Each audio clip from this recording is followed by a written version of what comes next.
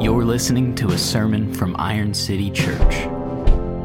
For unity, for diversity, for the city, and for the glory of God. Good afternoon, Iron City fam. We left last week, the end of chapter 4, in our journey through this story of Esther. We left with a cliffhanger. Esther was about to go in before the king. She was about to put her life on the line for her people. We see so many parallels through this story, so many ironies and twists and turns. Chapter 1 began with Queen Vashti risking her life by refusing to go in before the king when he summoned her. But here we now have another queen, Queen Esther, who's risking her life by going before the king when she hasn't been summoned. Before she goes in,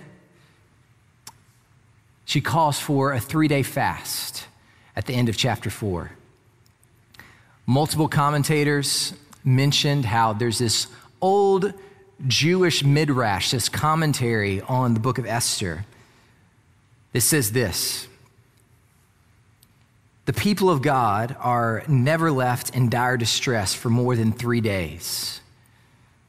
And this old Jewish commentary, written before Jesus even comes on the scene in the first century, points back to the story of Abraham and Isaac and Abraham's groaning agony for 3 days, thinking he's going to have to sacrifice his son.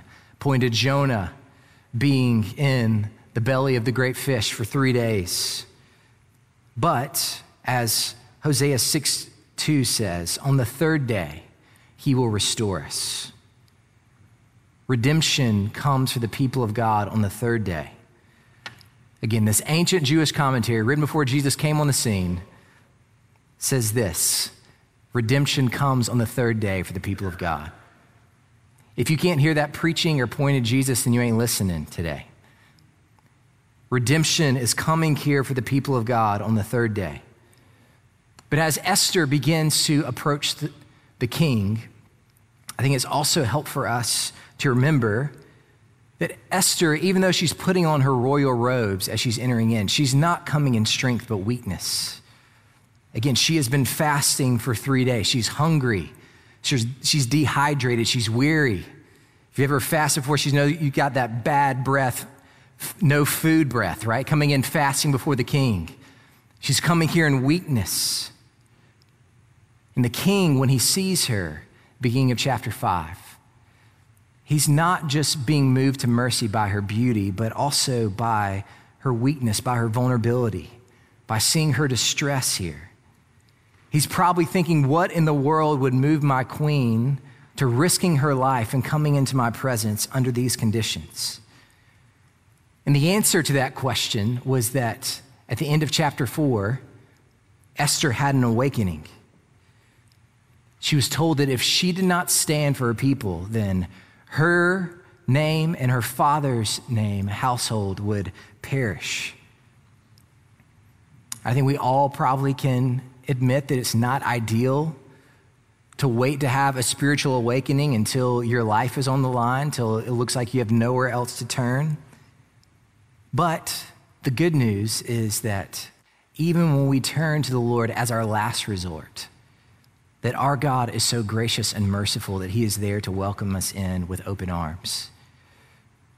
So where we're planning on going, to give you a heads up, next fall is planning on starting to go through the Gospel of Luke. So one of the things I often do before preaching through a book of the Bible is spend time reading through it a lot and devotionally journaling through it. And as I was reading through Luke, this time in preparation for that, just felt a few months ago the Lord compelling me to stop in Luke 15 and just spend every day reading through Luke 15. If you're not familiar with Luke 15 is a chapter that has these 3 parables that Jesus tells in it. One about parable of a lost sheep, of the shepherd leaving the 99 to go and find this one and rejoicing when he brings back this sheep. It's a parable of a lost coin, of a lady losing a coin, searching all the house and rejoicing when she finds this coin. And then probably the most familiar of these parables is the parable of 2 sons, what we often call the parable of the prodigal son. Each of these stories showing the value of sinners, of returning, of being found in the eyes of our God.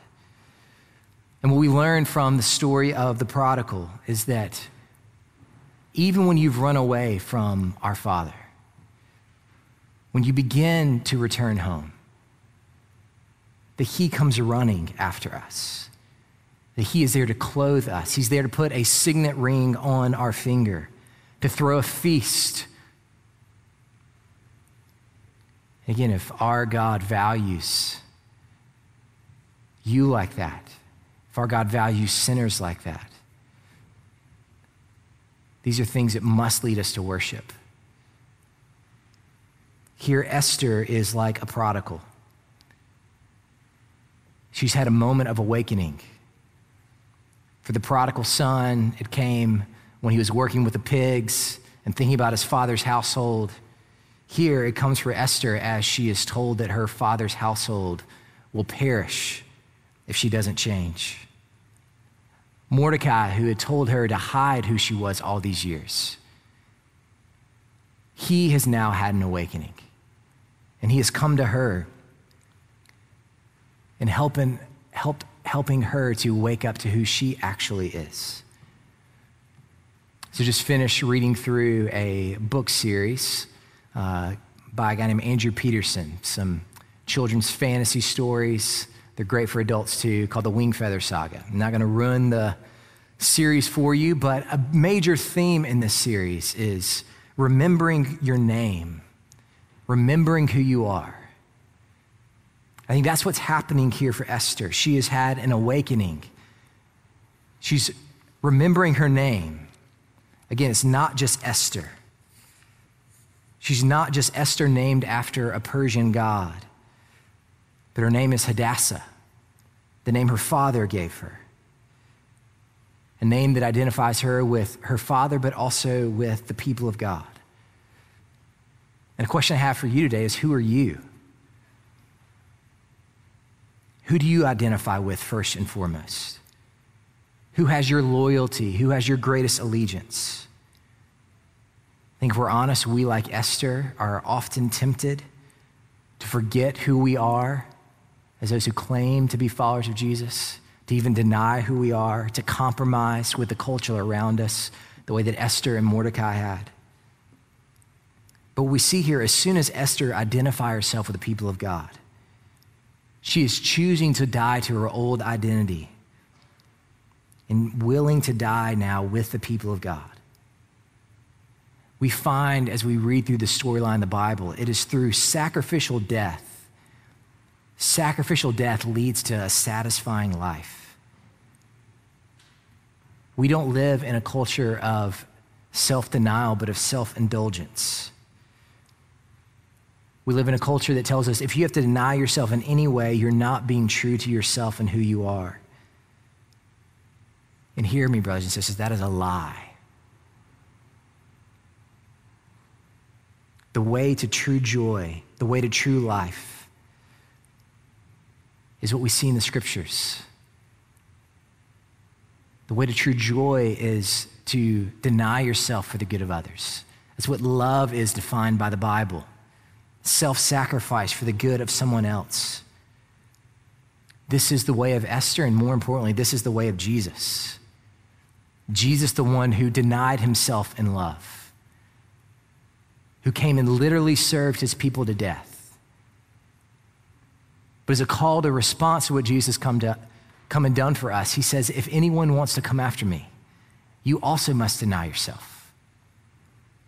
As he took up his cross, you have to take up your cross daily, he says, in service to him.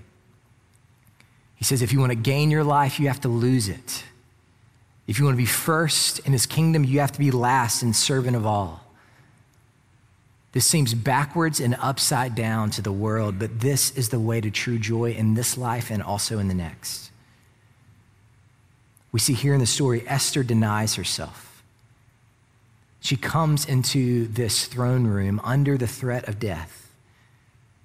But there in this throne room, she is also holding out hope for her life and the lives of her people.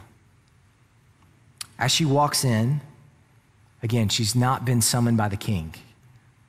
So under normal circumstances, someone shows up in the king's throne room unsummoned, they are immediately executed. This is the threat hanging over her head. But as she walks in, we see here in chapter 5, the king's heart is moved towards mercy towards her. We see that she has the king's favor. He hasn't called her for over 30 days, over a month at this point. Maybe she's grown out of favor, but here we see his heart warm towards her again. We see sympathy in this moment. In verse 2 of chapter 5, we see the king hold out the golden scepter, which means to spare her life and that she may approach. And the king asks in verse 3, "What is it, Queen Esther? What is your request? It shall be given to you, even to half of my kingdom." If you're familiar with the Bible, that isn't a foreign statement. We see in other places in the Bible, Herod uses this same statement. This is a seemingly common kingly idiom in the ancient world, not, I think, to be taken literally, but just saying, you have my favor. I'll do pretty much anything that you ask of me is what the king is saying here. And this had to bring great relief to Esther to hear these words from the king. But Esther says, I'm not going to make my request right now, but my request of you right now, if I really have your favor, is that you'll come to this feast that I prepared for you, and you'll bring Haman with you. So the king sends for Haman immediately, calls him to come with him to this feast that Esther has prepared. In chapter 5, verse 6, we see the scene change. We see that they are at this feast. The king and Haman have been filled with food and wine. The king asks for a second time here in verse 6, "What is it? What is your wish? It shall be granted you. What is your request? Even to half of my kingdom it shall be fulfilled." And here, once again, Esther says, if I really have your favor, come back to a second feast tomorrow night. And there, I promise I'll share with you my requests. So here, for the king, but also for the reader, the suspense is heightened of what is going to happen here. Verse 9, we see Haman leaves this feast, feeling really good about himself, feeling really high and mighty because he's the only one that's received this request to come to this feast, and now has been received a request to come back to a second feast from the queen. Nothing can get Haman down at this point except for the one who's refused to bow down to Haman. And that's the very one that he encounters on his way home. Again, just by chance, he encounters Mordecai. And once again, Mordecai refuses to bow. This infuriates Haman. He decides to call his own party, a little pity party here. He calls all of his friends and family together. Instead of playing games, he recounts his greatness to them. Look at verse 11 of chapter 5. And Haman recounted to them, again, to his friends and family after he's really upset here, recounted them the splendor of his riches, the number of all of his sons, all the promotions which with the king had honored him, and how he had advanced him above all the officials and servants of the king. Then Haman said, even Queen Esther, let no one but me come with the king to the feast she prepared. And tomorrow I am invited by her together with the king. And yet all of this is worth nothing to me, so long as I see Mordecai the Jew sitting at the king's gate. So here, again, you want to be at a party like this? Guy invites all the people that he is close to in this party and just begins to recount how great he is. But he says, even all of these things are nothing to me as long as Mordecai is alive. Then Haman's wife tells him what he should do, which is another irony in this story after the edict in chapter 1, if you remember that edict. His wife tells him to build these gallows for Mordecai. These 75 feet high gallows. And don't think gallows with a noose. This is actually gallows that's a stake to impale someone upon. He's saying, make these gallows. She's saying, make these gallows. Take out Mordecai. Then you can actually go and enjoy the feast tomorrow night. That's when the curtain closes on chapter 5. Then chapter 6 begins, this text that Pastor Demetrius just read for us. Karen Jobe says that this is ironically, arguably, the most comedic scene in the whole Bible. Both in our sermon writing meeting and in community group this week, people pointed out this really reads like a Shakespearean play here. Chapter 6, we begin to see these great reversals in the story take place. Chapter 6 opens the curtain to the scene is in the king's bedroom. The king can't sleep. He is experiencing insomnia, which, as someone who's battled insomnia the past few years, can sympathize with the king here. And the king's sleepless night just seems like another coincidence, but it's actually another providence in the story.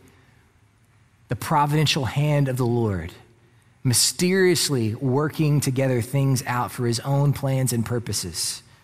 I was reading this morning in my devotional time, Proverbs 21 begins this way. A king's heart is like a channeled water in the Lord's hand. He directs it wherever he chooses. In this story, it seems like the king should be the most powerful person in the story. Again, he's the king over 127 different provinces, over most of the known world. But it's clear he's not the most powerful person in the story. He can't even sleep when he wants to. The Lord's providential power is overriding the power of this pagan Persian king. But the king, like many who can't sleep, decides to read, but not to read himself, but to have one of his servants come and snuggle up next to him maybe and read him a bedtime story, but not a normal bedtime story. This is a story recounting all the great things the king has done in his reign. And as the servant is reading these things, he reads about this plot, this assassination plot that had been discovered 5 years earlier when Mordecai came and told the queen, and it was reported in Mordecai's name, and it was found out to be true. And the king turns to the servant and says, "What was done for Mordecai to reward his loyalty?" And the servant said, "Actually, nothing. Didn't do anything to honor this man, Mordecai." And just as the king hears that he did nothing to honor this man who saved his life, it just so happens, once again, that old Haman walks in. Again, apparently Haman also couldn't sleep that night because of this murderous rage in his heart, this plotting and planning and even building these gallows to kill Mordecai. And so he's coming. He wanted to be the first person there in the morning to be able to greet the king and ask him if he can take out Mordecai. But even before Haman can open his mouth to ask, the king asks Haman a question. See in verse 6 of chapter 6, "What shall be done for the man whom the king delights to honor?" Verse 7 gives us insight into what Haman's thinking. This is something he's saying to himself. He's saying, this has to be me, right? Who does the Lord desire, or who's the king desire to honor more than me? He thinks this is his chance to pick his own gift from the king and have the king or one of his servants wrap up this gift he gets to pick and bring it to him. So Haman tells the king what he desires to happen for himself. And he's got a bunch of money. We've already seen that. What else can he get? He wants signs of the king's power placed upon him. He says to get the king's royal robes and put it on this man you delight to honor. Get your crown and put it on his head. Get your horse, parade him around the city, and have one of your top officials say, "Thus shall it be done to the man whom the king delights to honor." And the king thinks Haman's plan is great. He says, "Go, hurry, do everything that you have said." And there's probably supposed to be a dramatic pause here in the story. Go do all that. Don't leave any of that out. Go do it all for Mordecai, the Jew. This had to hit Haman like a ton of bricks here. It hit him so hard that he is never able to recover again in this story. Can you imagine the look on Haman's face when the king says this? To go and do all that you said to do, and do this for Mordecai. Mordecai, Haman had hated him and wanted to hang him, but now he has to honor him. The king commanded Haman to go and be this top official that parades Mordecai around. And also, can you imagine what Haman sounds like making this proclamation? That thus shall be done to the man that the king delights to honor. Again, not only would this be half-hearted because they didn't want to be there, his heart is filled with hatred towards this man. He's having a parade all around the city with Mordecai proclaiming his greatness. Mordecai had refused to honor Haman, but here Haman is having to honor Mordecai. Again, another great twist of irony here.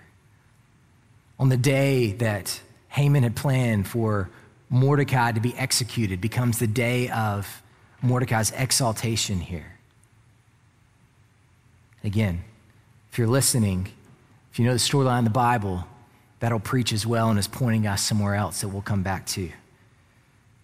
In chapter 4, verse 1, we saw Mordecai going throughout the city, crying, weeping, wailing because of the king's edict that Haman had written. But here we now see Haman, under command of the king, going throughout the city and having to cry out about Mordecai's greatness. We see the Lord's providential hand at work. The very night that Haman is plotting how to murder Mordecai, the king is questioning how he can begin to honor Mordecai. I don't know why it is so humorous to me to watch people fall down, but this is one of the things that Facebook has learned about me. So don't spend a lot of time on Facebook, but when I do sign on, almost always near the top of my feed is some kind of compilation video of people falling down. And I don't know why, but I just can't look away. And it's one of those things where I don't know why it's so funny to watch people fall, because we all do it, right? We all trip and fall down at times, but it's just funny to watch other people fall down. And here in chapter 6, we see Haman trips up over his own pride and falls on his face. Again, there is no clearer or more comedic picture of pride comes before the fall than we have in Haman in all the scriptures. But I do want us to step back and not just laugh at Haman here, but again, maybe turn inward in some ways and ask some questions of ourselves. Because I doubt that pride was only a problem for Haman and not for any of us. Pride plagues us all, brothers and sisters. And pride's a serious thing when you read through the scriptures. Pride is an invitation for the God of the universe to oppose you, according to the Bible. The scriptures say this repeated refrain, God opposes the proud. God opposes the proud, but he gives grace to the humble. Again, if you want the God of the universe to oppose you, give yourself over to pride. And it's an irony that we all struggle with this, isn't it? Because we all hate to be around prideful people. We hate to be around people that are always trying to exalt themselves over us and others. But I think it's helpful for us to realize that pride is just being consumed with ourselves. And that can look like someone being full of themselves and thinking themselves better than everybody else and trying to let everybody else know that. But another more subtle form of pride, another more subtle form of being consumed with ourselves is often when we're consumed with looking at everyone else, loathing ourselves and seeing how everyone else is better than us. Pride can be so subtle because it can be anything that makes us consumed with ourselves. But C.S. Lewis defines pride or humility as self-forgetfulness. I think it's a good, even biblical definition of pride. We see in Philippians 2, we went through Philippians some months ago in the fall. And Jesus is the personification of both humility and love. Humility, the self-denial, self-forgetfulness. Love, again, according to the scriptures, is denying yourself for the good of others. This is who Jesus, our Savior, is. But Haman here is the antithesis of these things, right?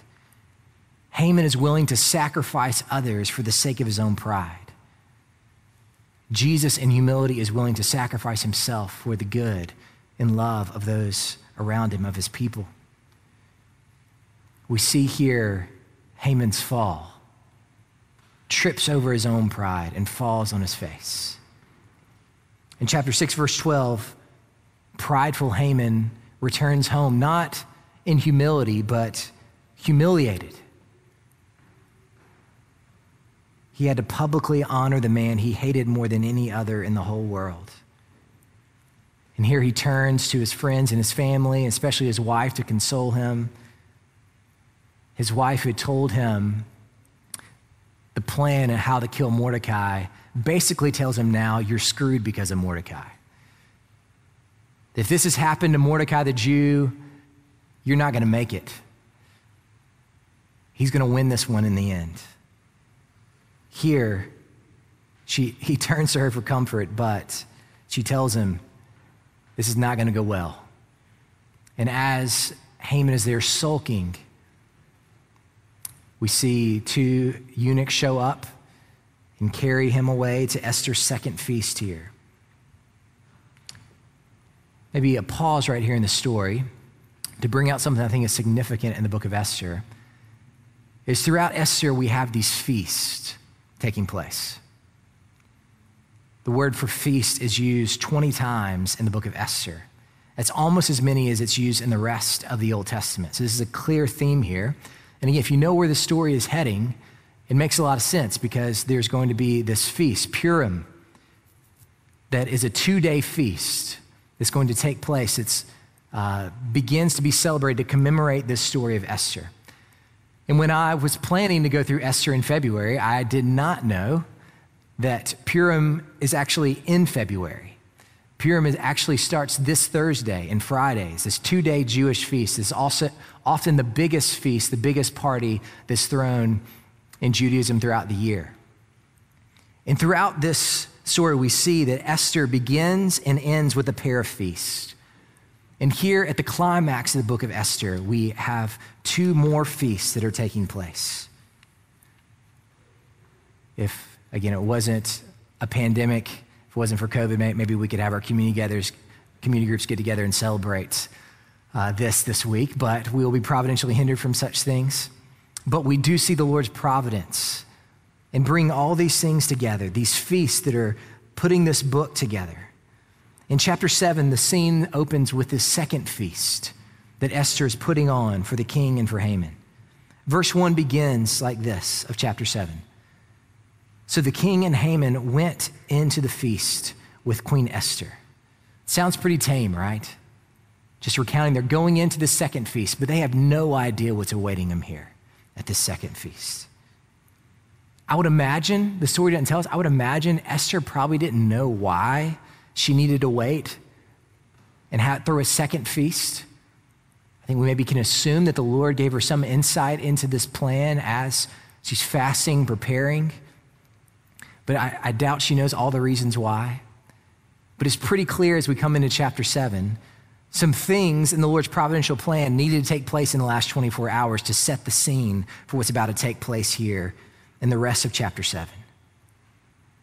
Again, I want you to hear this. I need to be reminded of this today, that we can trust the Lord, that he's at work behind the scenes, even when we don't understand what's going on the stage.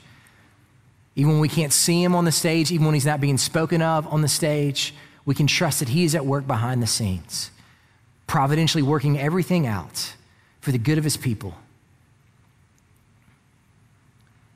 As they're here eating and drinking once again, at the second feast, the king turns to Esther and asks for a third time, what is your wish? What is your request? Esther elegantly here uses the king's language of his question and says that her wish is for her life. Her request is for her people. She gives the reason for this in verse 4. For we have been sold, I and my people, to be destroyed, to be killed, and to be annihilated. She's using the language of the king's edict that Haman himself wrote. It seems the king may be a little slow about what's actually going on here. Remember, the king actually didn't write this decree. Haman is the one who wrote it. Actually, the king never even asked who these people were when Haman originally came to him. He just agreed to it. So he seems to be blind to a lot of what's going on here, but Haman is probably about to bust as he's hearing his edict quoted back to him. He already knows this is not his day, right? He probably sees where this is headed at this point. His own pagan wife has prophesied over him that this is not going to end well for you. And he's seeing these things begin, the walls begin to close in on him here. Esther's first request is for her own life, which have probably confused the king to a great deal. He had no idea that she was a Jew. Again, she had hidden this. She had pretended to be a Persian this whole time. And here, we see that she's coming and making herself known to the king, pulling back the veil, letting him know who she really is. It obviously wasn't a good thing to be a Jew in the Persian kingdom at this point. This is why Mordecai told her she needed to hide who she was. He changed her name, named her after, again, a pagan Persian god. She doesn't know how the king's going to respond here.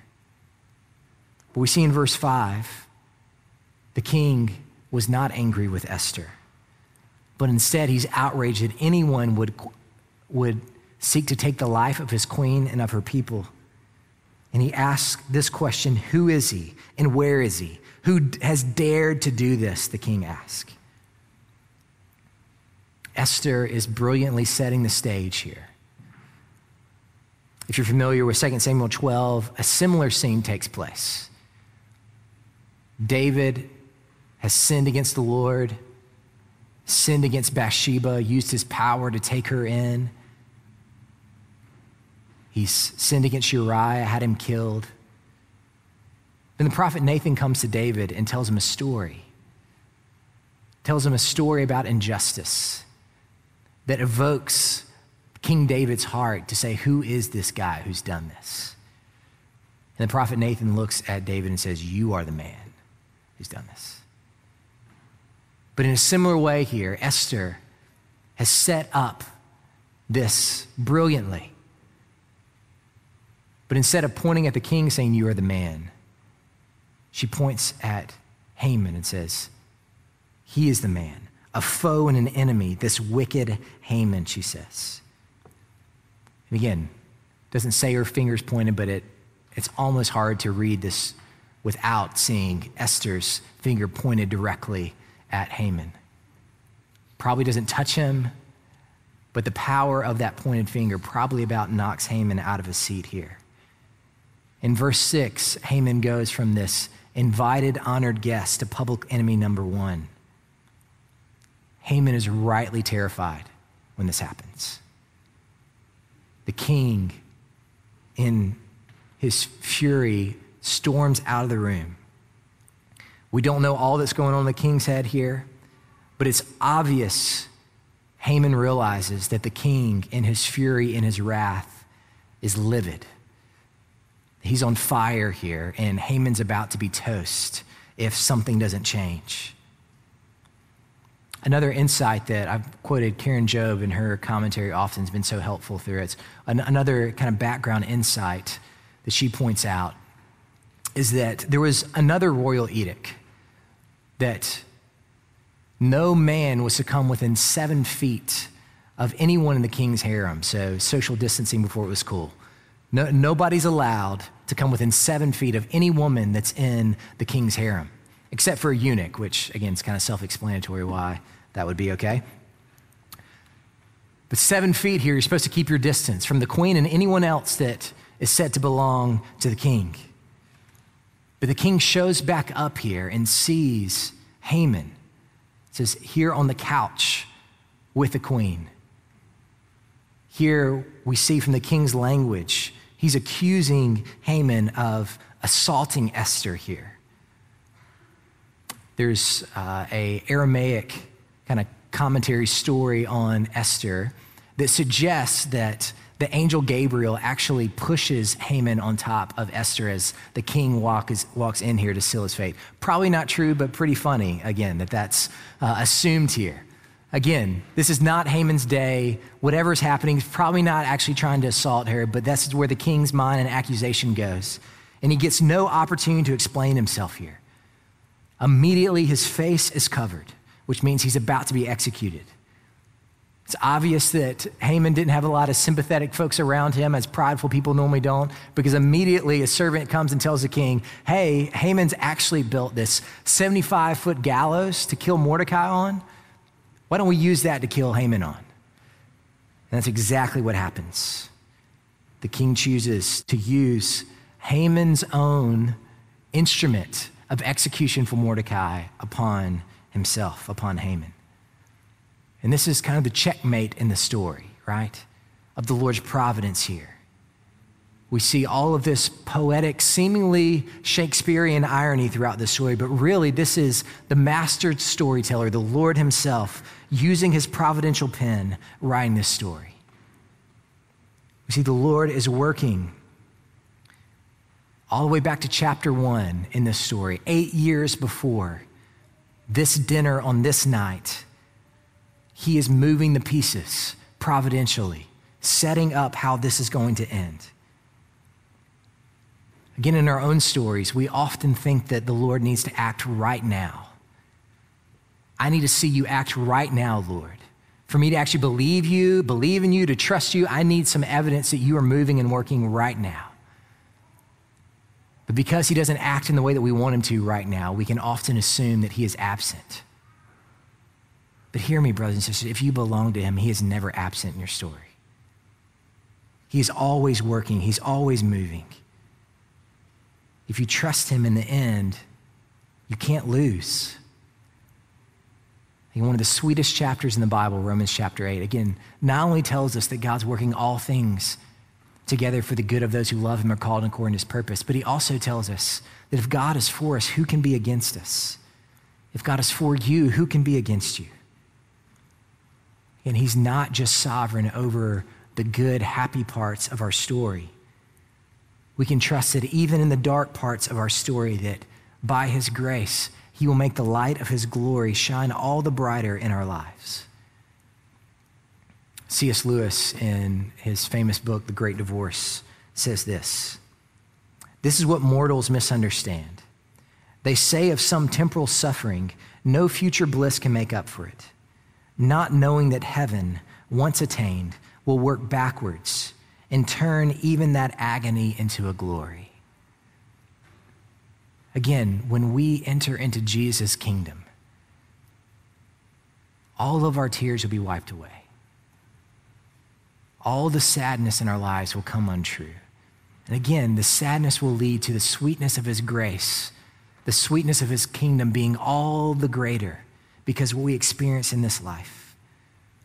Our God loves writing stories of great reversals. We see this in the story of Esther, and we also see this in our own stories. No matter how hopeless things may seem right now, no matter how dark things may seem right now, there is always hope when you look to Jesus, who's the light of the world, when you trust him as the author of your story. Hear me, don't buy into the lie that this world is as it seems. This world often seems like it's the bad guys who are going to win, and there's no hope for the people of God. Think about the context for the first Christians in the Roman Empire. Everywhere they looked, it looked like Caesar was winning. Maybe take that up a little. It looked like Caesar was actually Lord, that he was the real God who was in control. They saw Caesar's soldiers everywhere. They saw his emblem everywhere. They saw temples and statues erected to him and worship everywhere. And while the Christians, this little minority group, had to hide to have their worship services of Jesus, it looked like Rome was winning.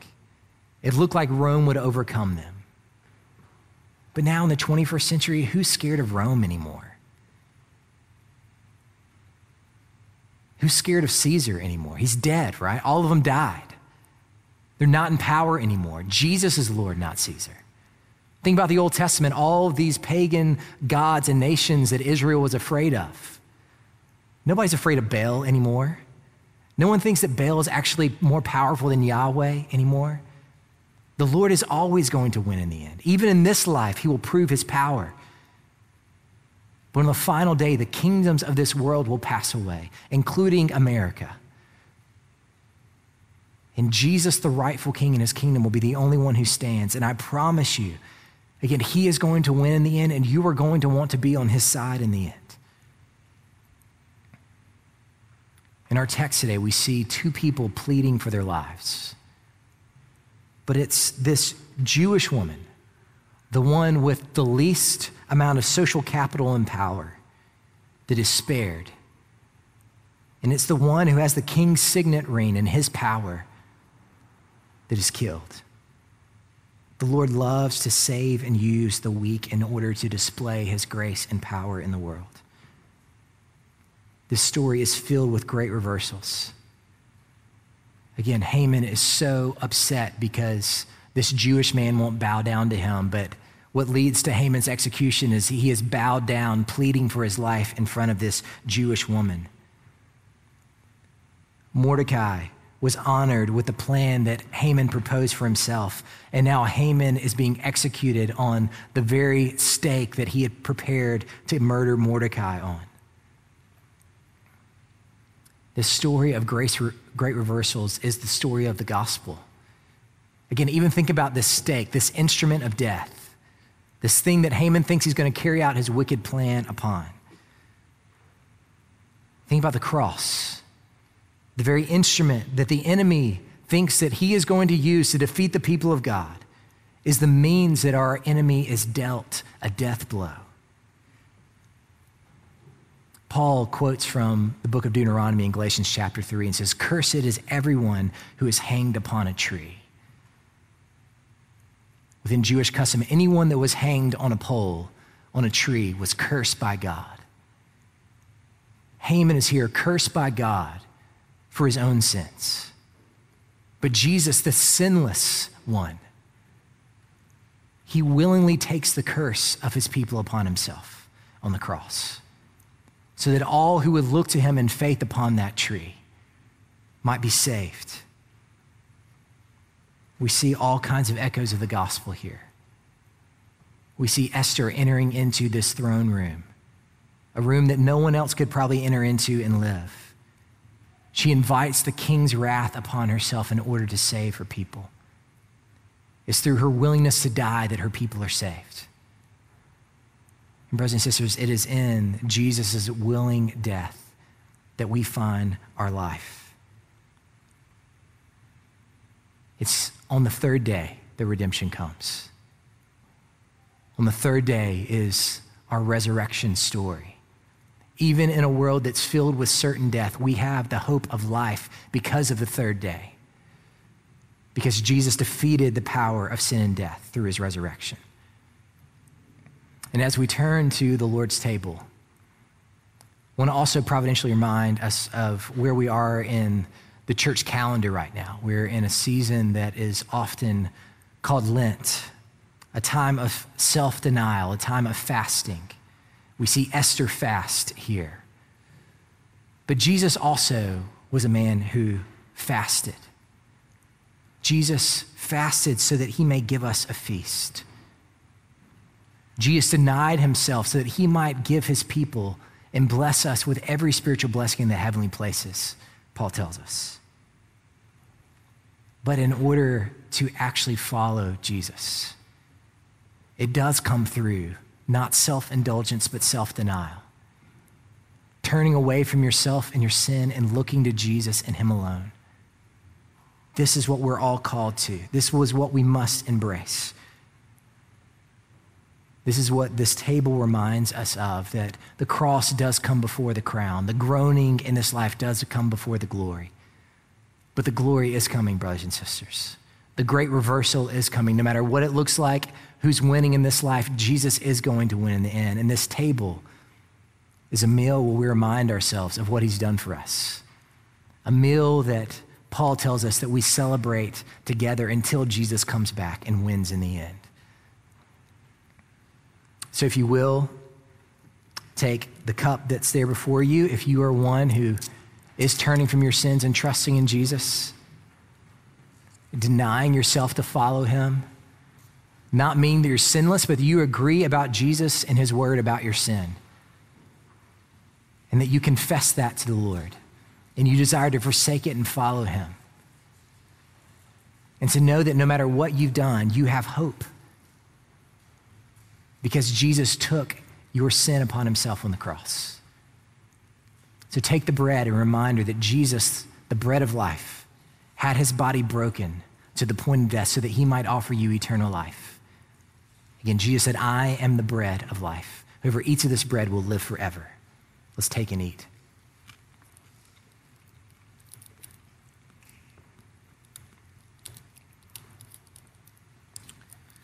This cup also reminds us of what Jesus, our great King, has done for us. Has come in humility, has come in love, has denied himself, has had his blood shed on the cross. His blood shed so that he might wash you and I clean of all of the ways we've compromised, of all the ways we've been complicit like Esther and Mordecai. Jesus cleanses us through his blood, washes us so that we might enter into his presence. This is what our King has done in shedding his blood. Let's take and drink. Remember that together.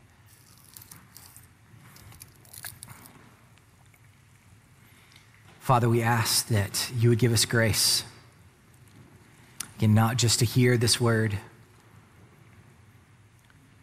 but to do it, to turn from ourselves and our sin, to turn from our pride, and look to our humble Savior, our humble King, who has served us to death so that he might grant us eternal life. Father, I pray that you would help us to see the value of knowing Jesus and compare with everything else in this life. I pray that we would see Jesus as greater and more valuable and be willing to give up everything in order to have him. I pray that you would help all of us to have an awakening again today to who we are in Jesus, the inheritance we have promised, that we'd really believe that with you on our side, what can any mere man do to us? May the knowledge of who we are and what Jesus has done for us transform everything about us. Pray you give us grace to respond now to your word in a spirit of worship through song. We ask all these things in Jesus' name. Amen.